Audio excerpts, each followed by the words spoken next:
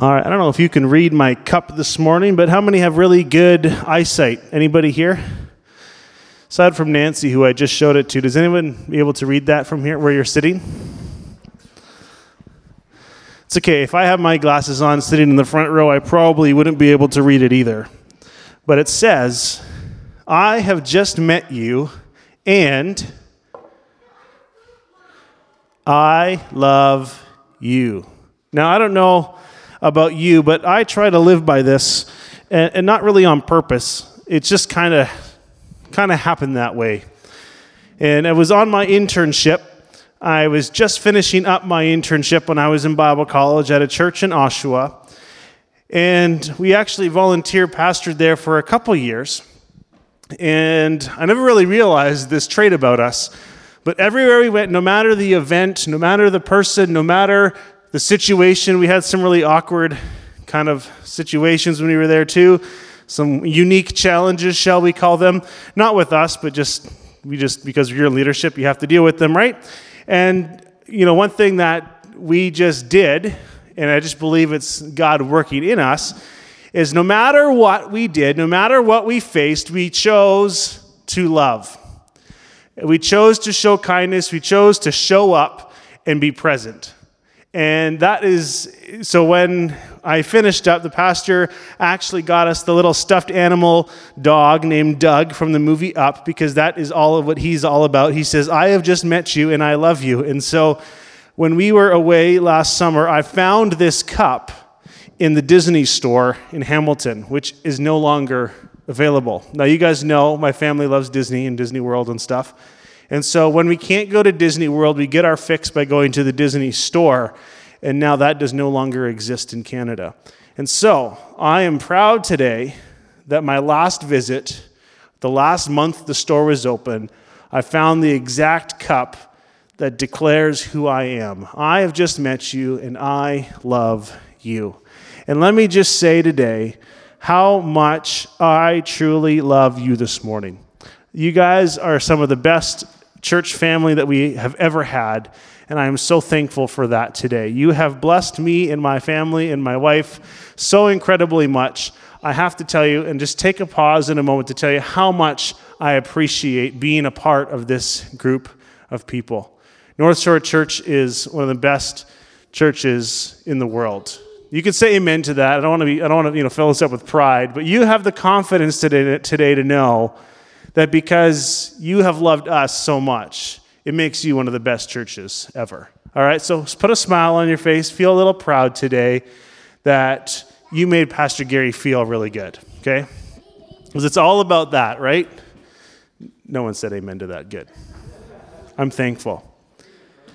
I am also thankful that we pastor a church that is in love with Jesus far above anything else. And if you're not totally, completely, 100% in love with him yet, my prayer is that soon you will be, because Jesus is Lord. Yes, Leland? Did you have your snack? You can go have your snack if you want it. Okay.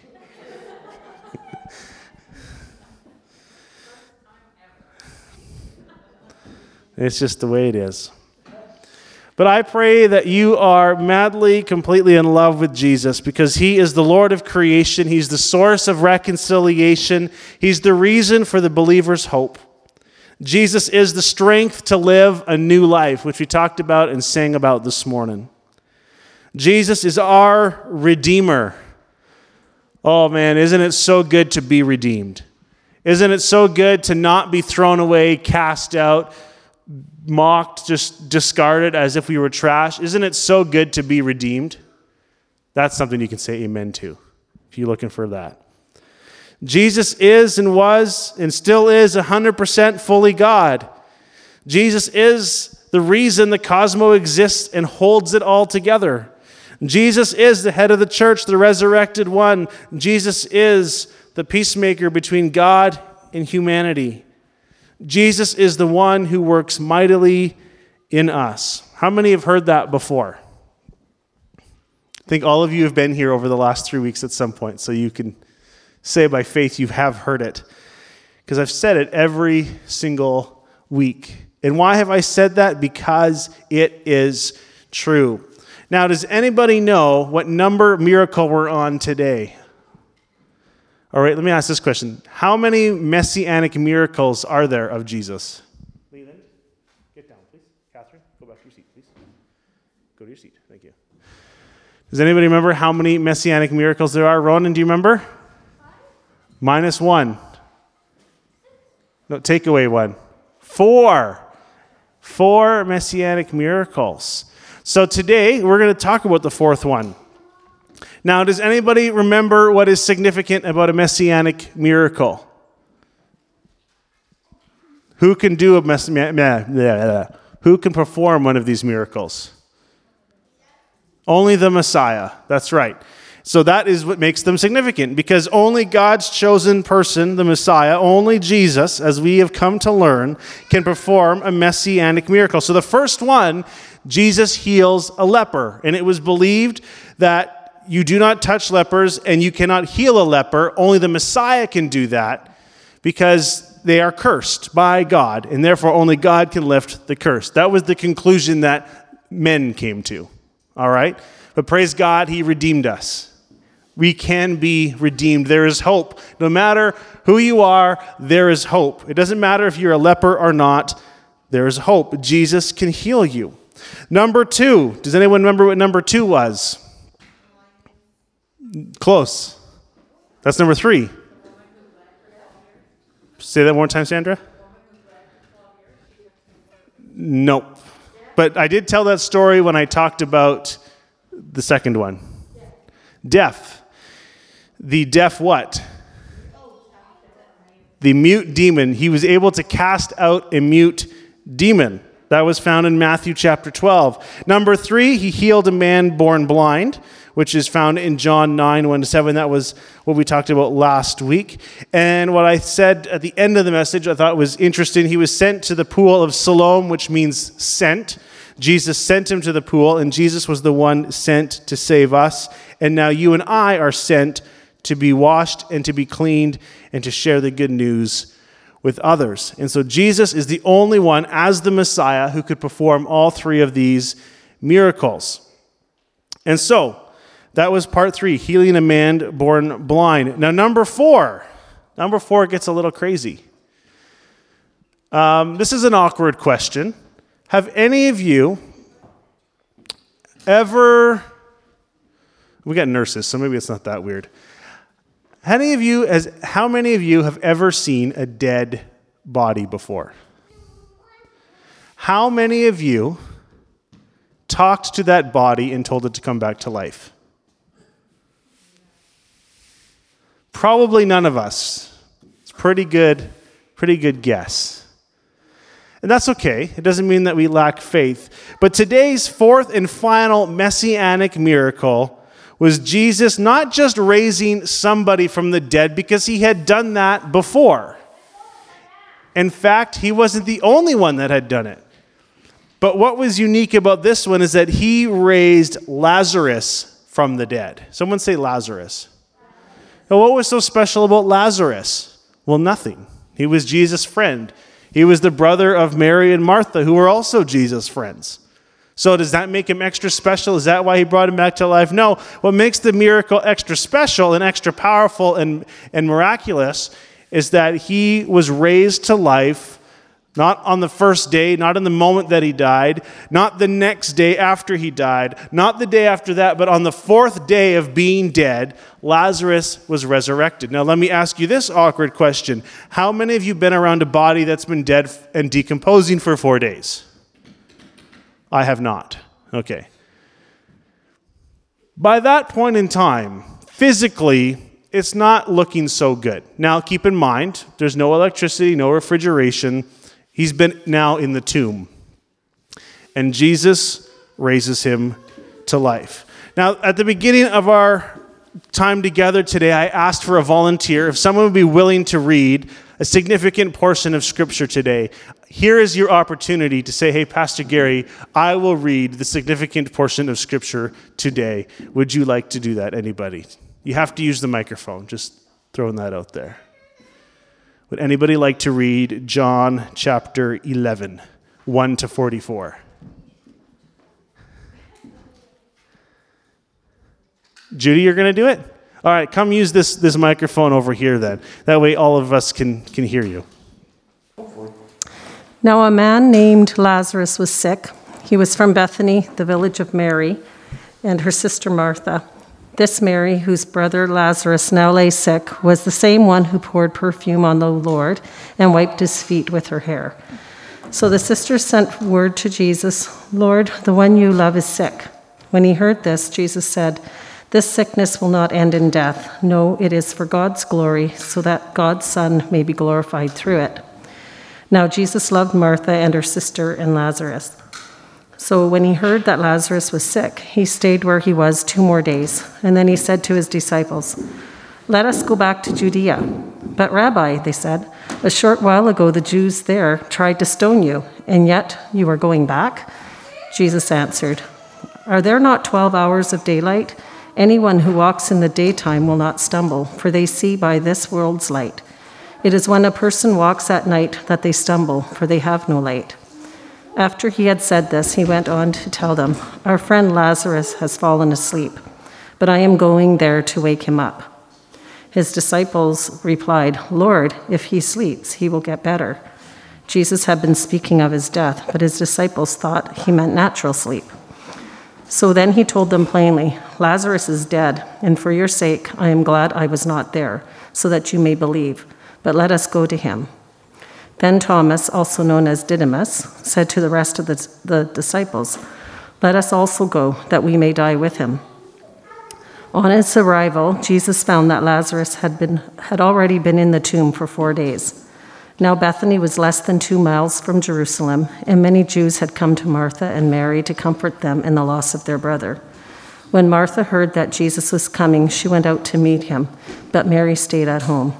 "Lord," Martha said to Jesus, "if you had been here, my brother would not have died. But I know that even now God will give you whatever you ask." Jesus said to her, "Your brother will rise again." Martha answered, "I know he will rise again in the resurrection at the last day." Jesus said to her, "I am the resurrection and the life. The one who believes in me will live, even though they die, and whoever lives by believing in me will never die. Do you believe this?" "Yes, Lord," she replied. "I believe that you are the Messiah, the Son of God, who is to come into the world." After she had said this, she went back and called her sister Mary aside. "The teacher is here," she said, "and is asking for you." When Mary heard this, she got up quickly and went to him. Now Jesus had not yet entered the village, but was still at the place where Martha had met him. When the Jews who had been with Mary in the house, comforting her, noticed how quickly she got up and went out, they followed her, supposing she was going to the tomb to mourn there. When Mary reached the place where Jesus was and saw him, she fell at his feet and said, "Lord, if you had been here, my brother would not have died." When Jesus saw her weeping, the Jews who had come along with her were also weeping. He was deeply moved in spirit and troubled. "Where have you laid him?" he asked. "Come and see, Lord," they replied. Jesus wept. Then the Jews said, "See how he loved him?" But some of them said, "Could not he who opened the eyes of the blind man have kept this man from dying?" Jesus, once more deeply moved, came to the tomb. It was a cave with a stone laid across the entrance. "Take away the stone," he said. "But Lord," said Martha, the sister of the dead man, "by this time there is a bad odor, for he has been there 4 days." Then Jesus said, "Did I not tell you that if you believe, you will see the glory of God?" So they took away the stone. Then Jesus looked up and said, "Father, I thank you that you have heard me. I knew that you always hear me. But I said for this the benefit of the people standing here, that they may believe that you sent me." When he had said this, Jesus called in a loud voice, "Lazarus, come out!" The dead man came out, his hands and his feet wrapped with strips of linen and a cloth around his face. Jesus said to them, "Take off the grave clothes and let him go." Thank you, Judy, so much for reading that today. Now, there is a lot of things that we can take out of this story. But when we pause, can we just pause in this moment of awe and wonder for a second? I hope that as Judy read that, you were able to sort of take in a few things that would kind of just make you go, wow. Does anyone kind of feel that wow factor as you hear those words, as you read them together? Because I know that I do. I tend to be just kind of stricken by some of the things and just the faith of the people around him. The faith of the followers that had gone with him these last number of years. They have seen the miracles, and they believe that Jesus is the Messiah. Now, there are a number of things that we can pull out today, and we could spend a lot of time on this passage, and we should do that together another time. Or you should do that together with someone else and read through it and study it further, because there's just so much amazing truth to be found in this passage. For example, the sister of Lazarus believes. She says, well, I know Jesus, that he will rise again on the day of judgment. I know that a time is coming because of his faith that he will rise again. And Jesus actually says, no. I am the resurrection and the life. Now, if you remember back to the very first miracle, and if you weren't here or you didn't watch it or you didn't listen to it, you can go back and do that. But maybe you remember what Jesus told the leper who he had healed. He said, go show yourself to the priest, but do not tell anybody. He said, do not tell anybody who healed you. I don't want people to know yet. But what does he go and do? He went and told everybody. And he kind of follows this pattern. He says, hey, I've healed you, and this is amazing, and lets it go. And every miracle gains more and more popularity, if you will. It gains more and more notice because they're waiting, they're anticipating. The Jews at this time are living in great expectation, and they're excited. They're like, is this the one? Is this the one who's finally going to free us from oppression? Is this the one who's finally going to be the promised one sent of God to take away the sin of the world? Is this the one? And people are starting to declare, yes, this is the one. But finally, we get to miracle number 4, and things really have shifted. Number 3, we finally see things shift after the third miracle, and the Pharisees and the rabbis go, hey, I think this really is the Messiah, which means there's some things that are going to have to change in my life. There's some things that are going to have to change in my leadership, and I'm not quite ready for that change. And so many of us, that's how we approach Jesus. So many in our world, that's how they approach church. Well, I don't look a certain way, I don't dress a certain way, I talk a certain way, so I'm not welcome. No, everyone is welcome. Jesus loves everyone, even if he just met them. Even if you haven't met him, Jesus loves you. But the thing is, he loves us so much, he doesn't want us to stay the same, because his ways are better than our ways. You could probably have your own testimony, and some of you I know are really smart people. You're really gifted, really talented. You know how to get things done. But even you, I would assume the fact that you're sitting here today means that you need a Savior. Because no matter how smart you are, no matter how strong you are, no matter how good looking you are, there's nothing that you can do to save yourself from our sin. We all need a Savior. And so we see this shift begin to take place. Yes, he's the Messiah. Is this the one? I'm really excited. Things are going to look up for us. Oh, wait a minute. I don't really like that. I don't really like this. Things are going to have to change. And they begin to plot against him, which is why we read, hey, surely you can't go back there. They're going to stone you, Jesus. Don't go anywhere near Jerusalem. Don't even think about Jerusalem. Don't even say the word Jerusalem. They want to stone you there. And Jesus says, let's go. Let's go to Bethany, not too far from Jerusalem. Let's go. I don't care. We're going. Amazing things to pull out here. All right, don't get too far off track.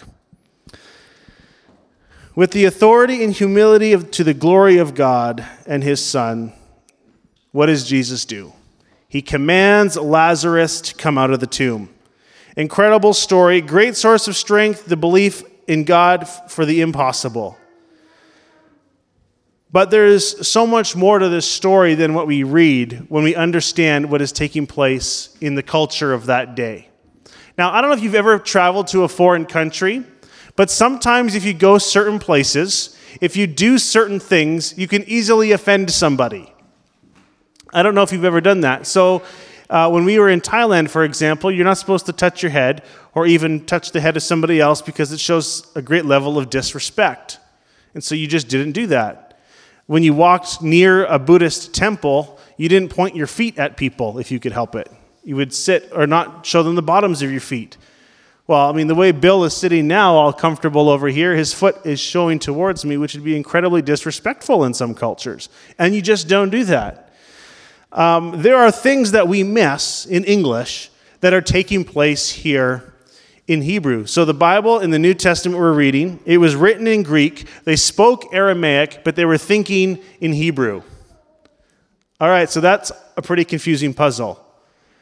They wrote it down in Greek. They were speaking Aramaic, but they were thinking in Hebrew. And so there's a few things that if we don't study the word carefully and we don't look at good sources, we can miss a few exciting things in the Bible. But there was a belief, if you were a Jew and you were a rabbi, there was a belief, and you've probably heard me share this before because I have, that if someone had died, you had up to 3 days to bring that body back to life. Because in the Hebrew culture, they believed that the spirit of the body would hover over that body up to 3 days. But on 4 days, the spirit would have left the body. It's kind of crazy. I mean, we don't really think of things too much like that in our culture. Once you're gone, you're gone, right? That's kind of how we view things. But the rabbis taught that resurrection from the dead was possible within the first 3 days. So only the Messiah could perform a resurrection that would happen after 3 days. And how many days did Lazarus stay in the grave, did it tell us? 4 days. Someone say 4 days. It does seem strange to us that Jesus actually went out of his way to be late. Now, I don't know, we all have that one friend who's never on time. And if you don't have any of those friends who are never on time and are always late, and you don't have friends like that, just pay attention because you are probably that friend. Just throwing that out there.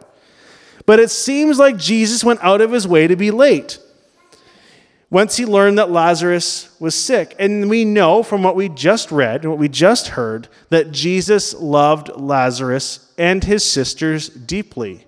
It says he was deeply moved. Yet when he heard Lazarus was sick, he stayed 2 more days where he was. And then he said to his disciples, "Let us go back to Judea." Obviously, he cared for him. He loved him and his sisters. Rather, he knew that God actually had a greater purpose to accomplish through Lazarus. And Jesus said, "The sickness will not end in death. No, it's for God's glory, so that the Son may be glorified through it." Now, last week we kind of touched on this point as well. Sometimes things happen. Why was this man born blind? Surely there was a sin in his parents or in his life that he would be born blind. And only God can forgive sins, so only the Messiah can perform the miracle. And Jesus comes back and says, "Oh, by the way, no, his parents hadn't committed some great sin. He had not committed some great felony against God. No, God allowed this to happen so he could show how good he is." Now, if you are suffering, if you are going through a great trial, and Pastor Gary comes over to your house in the middle of your suffering and says, "You know, God wants you to go through this so his glory can be revealed," you're probably going to throw me out of your house. Because none of us want to hear that in that moment. Right? That's not going to satisfy the answer of why. Now, is that still true? Does God allow things to happen so that he can do something great through us? Absolutely. How many of us want to be that candidate and that volunteer? Not so much. But we're willing. And so he says, look, we're going to wait because God's going to do something. Yeah, you guys, obviously, you believe that I could show up and go and heal him before he dies. Oh, look at that. You believe had you been here sooner, you could have raised him from the dead because you did that before. We've seen that happen. And Jesus says, no, we're going to wait a while because God wants to do something even more amazing. Right now, you could be walking through some really deep waters. Maybe you're walking through a really deep loss. Maybe you've had some circumstances that have just driven you up the wall and crazy, and you don't know the next way to turn. Hold on to the faith that maybe God is about to do something greater. We're praying for this. We're praying, God, get me out of here. God, do something. And yet God is saying, just hold on. I've got something way better, far beyond you ever asked or imagined. That's what Paul tells us in Ephesians to pray. He says, he knows more than you ask or imagine. There's an expression, I can't remember, a saying, I can't remember who said it. I should find it and put it in here. But it says, if you're going through, maybe it's Winston Churchill, but if you're going through hell, keep going. Don't stay there. Keep going. If you're going through a circumstance, don't give up praying. Don't give up hope. If you're walking through those deep waters, barely keeping your head above the water, keep going. Don't lose that hope. God is about to do something amazing. Now, when Jesus arrived, there was not one person who thought that he would do what he did. They all thought he was simply being a good friend and showing up to be there in their grief. Notice they actually believed, they said, could not he who opened the eyes of the blind man kept him from dying? This suggests to us the people had a very good, positive outlook towards Jesus and his abilities. The statement itself implies that he is the Messiah. Didn't he already do all those other messianic miracles that only the Messiah could do? Surely he could do this. But when he asked them to remove the stone, this is where things shift. The very first miracle, he tells the leper, don't tell anybody. Tells his disciples, don't tell anybody. He goes on this Mount of Transfiguration and talks to Peter and he says, who do you say I am? And he says, you are the Son of God, you are the Messiah. And he says, that's right, don't tell anybody. He's healed a man with leprosy. He has cast out a mute demon. He has healed a man who was born blind. 3 out of 4 miracles have been taken place. And through all of these experiences, Jesus tries to keep the low profile. But the moment he opens his mouth and he says to the crowd that is there, expecting Jesus, we see that Jesus is there. He's deeply moved. And it says the verse in the Bible that every kid in kids' church and Sunday school wants to memorize to get the ice cream and the cookie. The easiest, most memorable verse in the Bible, Jesus wept. John 9:35. All right, who thinks they can do some Bible memory challenge today? What does John 9:35 say? Jesus wept. He was deeply moved and grieved at the loss and the pain that was taking place. This was one of his closest friends, one of the closest families that he's close to. And he's deeply moved. And so they all think Jesus has showed up here today to grieve with us. And then he does this bold statement. He says, no. The time for grieving has come to an end. You all believe in the other 3 miracles that I performed. And I told you to keep quiet about it. The moment he opens his mouth and he says, remove the stone. Even the people who believed he was the Messiah had a moment of doubt. But Jesus, it's been 4 days. Remove the stone. In that moment, those very words, as you are thinking in Hebrew, as you are speaking in Aramaic, as you are reading it in Greek, and now we read it in English, what Jesus is actually saying in this moment, he is finally publicly declaring, I am the Messiah. Nothing can stand in my way. I'm the one that you've been waiting for. Move the stone. And everybody in that moment knew exactly what Jesus was saying when he told them to roll the stone away. Everyone in that moment clearly understood Jesus was saying, I am the Messiah. He declared, I am the Messiah. John 11:45. Therefore, many of the Jews who had come to visit Mary had seen what Jesus did and put their faith in him. Where's your water bottle? Go fill it up. Well, go drink it. Well, I can't help you then, man.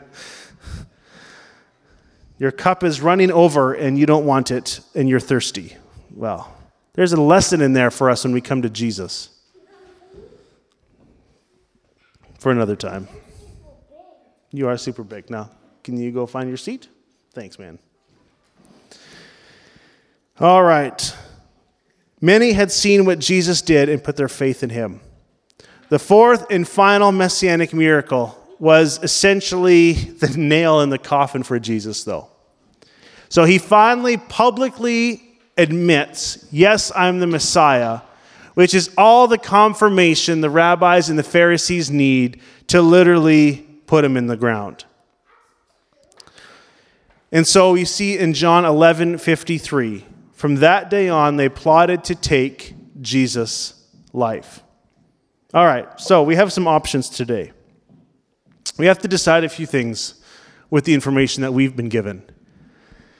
We have seen it proven that Jesus is the Messiah. The people that were around him believed he was the Messiah. And in this moment, Jesus finally publicly declares, I am the one. And so we have to decide with this information, is Jesus who he says he is?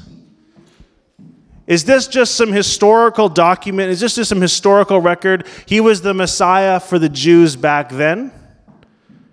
Well, John the Baptist, no, here he is, the Son of God who takes away the sin of not just the Jews, not just the people that lived during that time, but took away the sin of the world. Go sit down somewhere else, please. We have to decide, is Jesus who his disciples declared he was? Is Jesus the one his disciples died for? And is Jesus still the one that we read about? Is he still our Messiah today? Now, I believe 100% emphatically yes.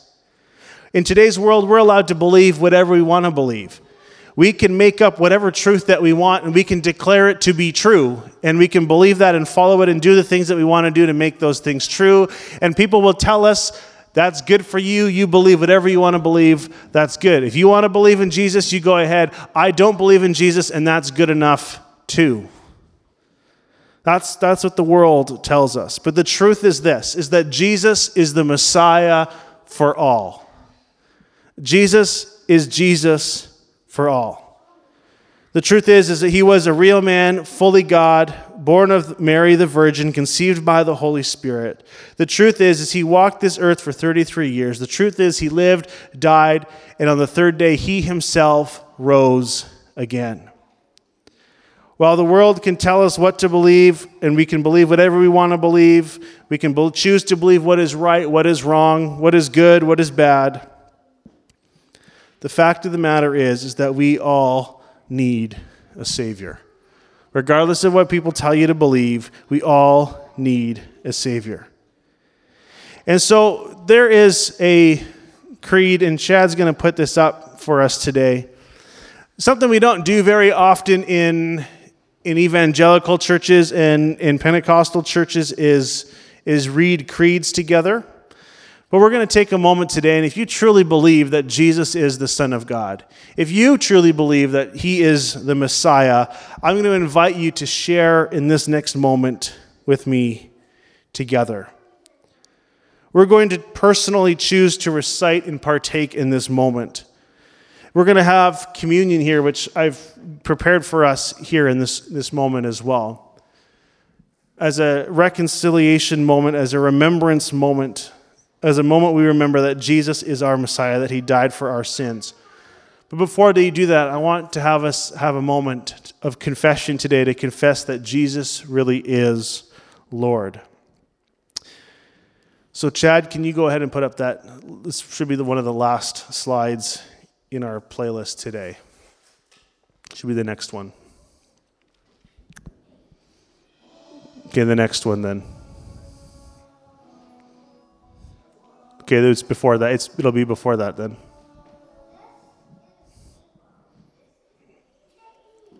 It looks like a song.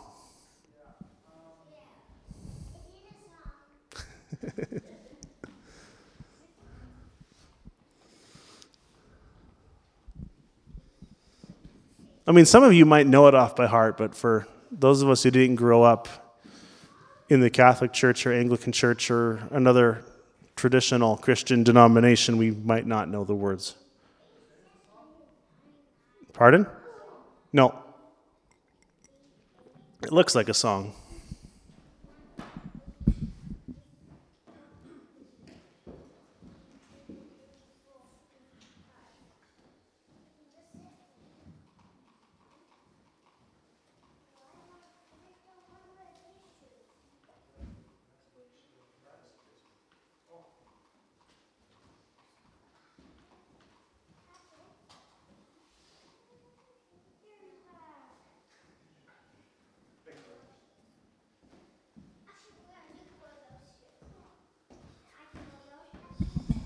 All right, why don't we stand together and recite this together as an act of our belief today. And if you believe that Jesus is the Messiah, I'm going to invite you to recite this with us. You can put the first one up there, Chad. So let's say it together. I believe in God, the Father Almighty, creator of heaven and earth. I believe in Jesus Christ, his only Son, our Lord. He was conceived by the power of the Holy Spirit and born of the Virgin Mary. He suffered under Pontius Pilate, was crucified, died, and was buried. He descended to the dead. On the third day, he rose again. He ascended into heaven and is seated at the right hand of the Father, and he will come again to judge the living and the dead. I believe in the Holy Spirit, in the Holy Catholic Church, his communion of saints, the forgiveness of sins, the resurrection of the body, and the life everlasting. Amen. Now, how many are wondering about that word Catholic we just read? So let me give you some clarity on that. When this was written thousands of years ago, there was no this church, that church, Catholic Church, Anglican Church, Pentecostal Church. There was just the church. So the word Catholic actually means universal, church family, believers, all believers is what it essentially means. Everybody. It is the Holy Church, in case you were wondering about that. Today I'm going to invite you to partake in communion, and in just a second we're going to put this little video on just for some music about how Jesus has saved us and won us. But today, if you have put your faith in him, I invite you to partake in communion with us today.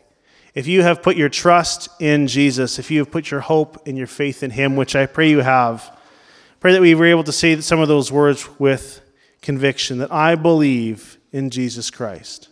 I believe he is who he said he was. I believe who his disciples said he was. And I am choosing this day to believe that Jesus is my Savior, that I need him.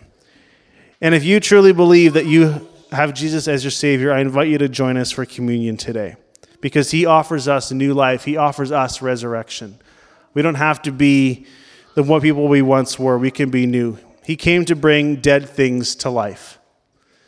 Exactly what we read about today. It's exactly what he's doing for you and for me. And so, Chad, you can go ahead and play on that song video, and I will come and I will serve you communion this morning. And you may be seated for this part.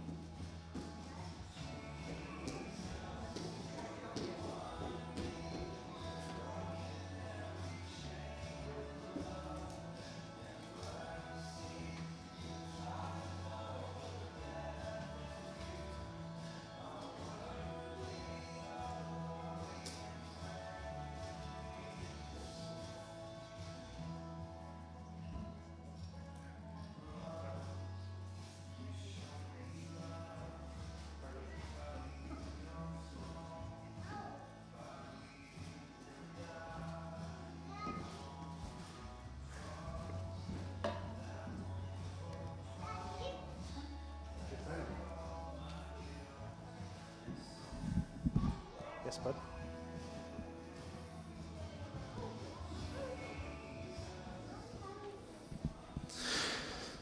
So I know that this particular communion can be a little bit difficult, and I'll just invite you to open the top wrapper to get the bread out. And if you already opened the juice, that's fine. We can do it in a different order. Okay. Get off the stage, please. Go back to your seats.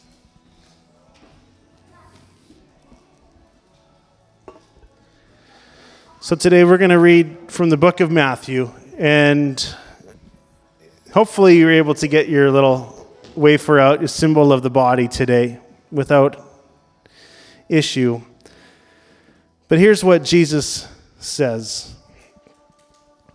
In the book of Matthew, it says, while they were eating, Jesus took the bread, and when he had given thanks, he broke it, and he gave it to his disciples, saying, take, eat, this is my body. Let's pray together today as you work to get your cracker out.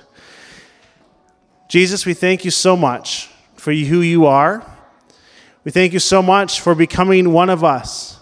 Lord, to give your life as a sacrifice for our sin. Lord, today we take this bread, and Lord, we break it as a symbol of your broken body. Lord, we do this as an act of remembrance today, to remember the cost, Lord, of our salvation. Lord, we declare by taking this communion that you are the Son of God, that you are the Messiah, that you are the Savior. We declare today that we need you. Lord, we believe today that you have saved us from our sins. Lord, you have set us free, Lord, from the burden of our past. Lord, and you are making us new as you resurrected your body from the grave. Lord, you resurrected us from the grave. So, Lord, we thank you for this sacrifice. Let's partake in the bread together.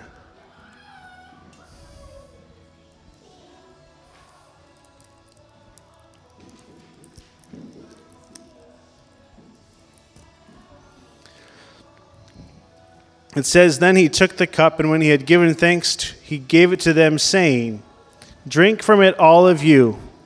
This is my blood of the covenant, which is poured out for many for the forgiveness of sins.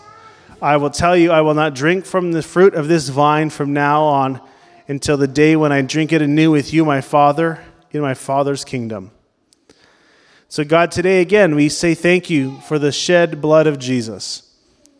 We thank you that, Lord, that blood washes us and covers us and makes us clean, Lord, white as snow. Lord, we also think of the promise, Lord, that you shared with your disciples on that day. Lord, that we will drink this cup with you forever. Lord, one day we will sit at your table, we will see you face to face, and we will give thanks to you in that moment. Lord, in this time we recognize that we will sit at the table with you and drink the cup together. So, Lord, this is the promise of our faith of a blessed future in eternity. We thank you in Jesus' name. Let's partake the cup together. That's enough. Shh. Just a second.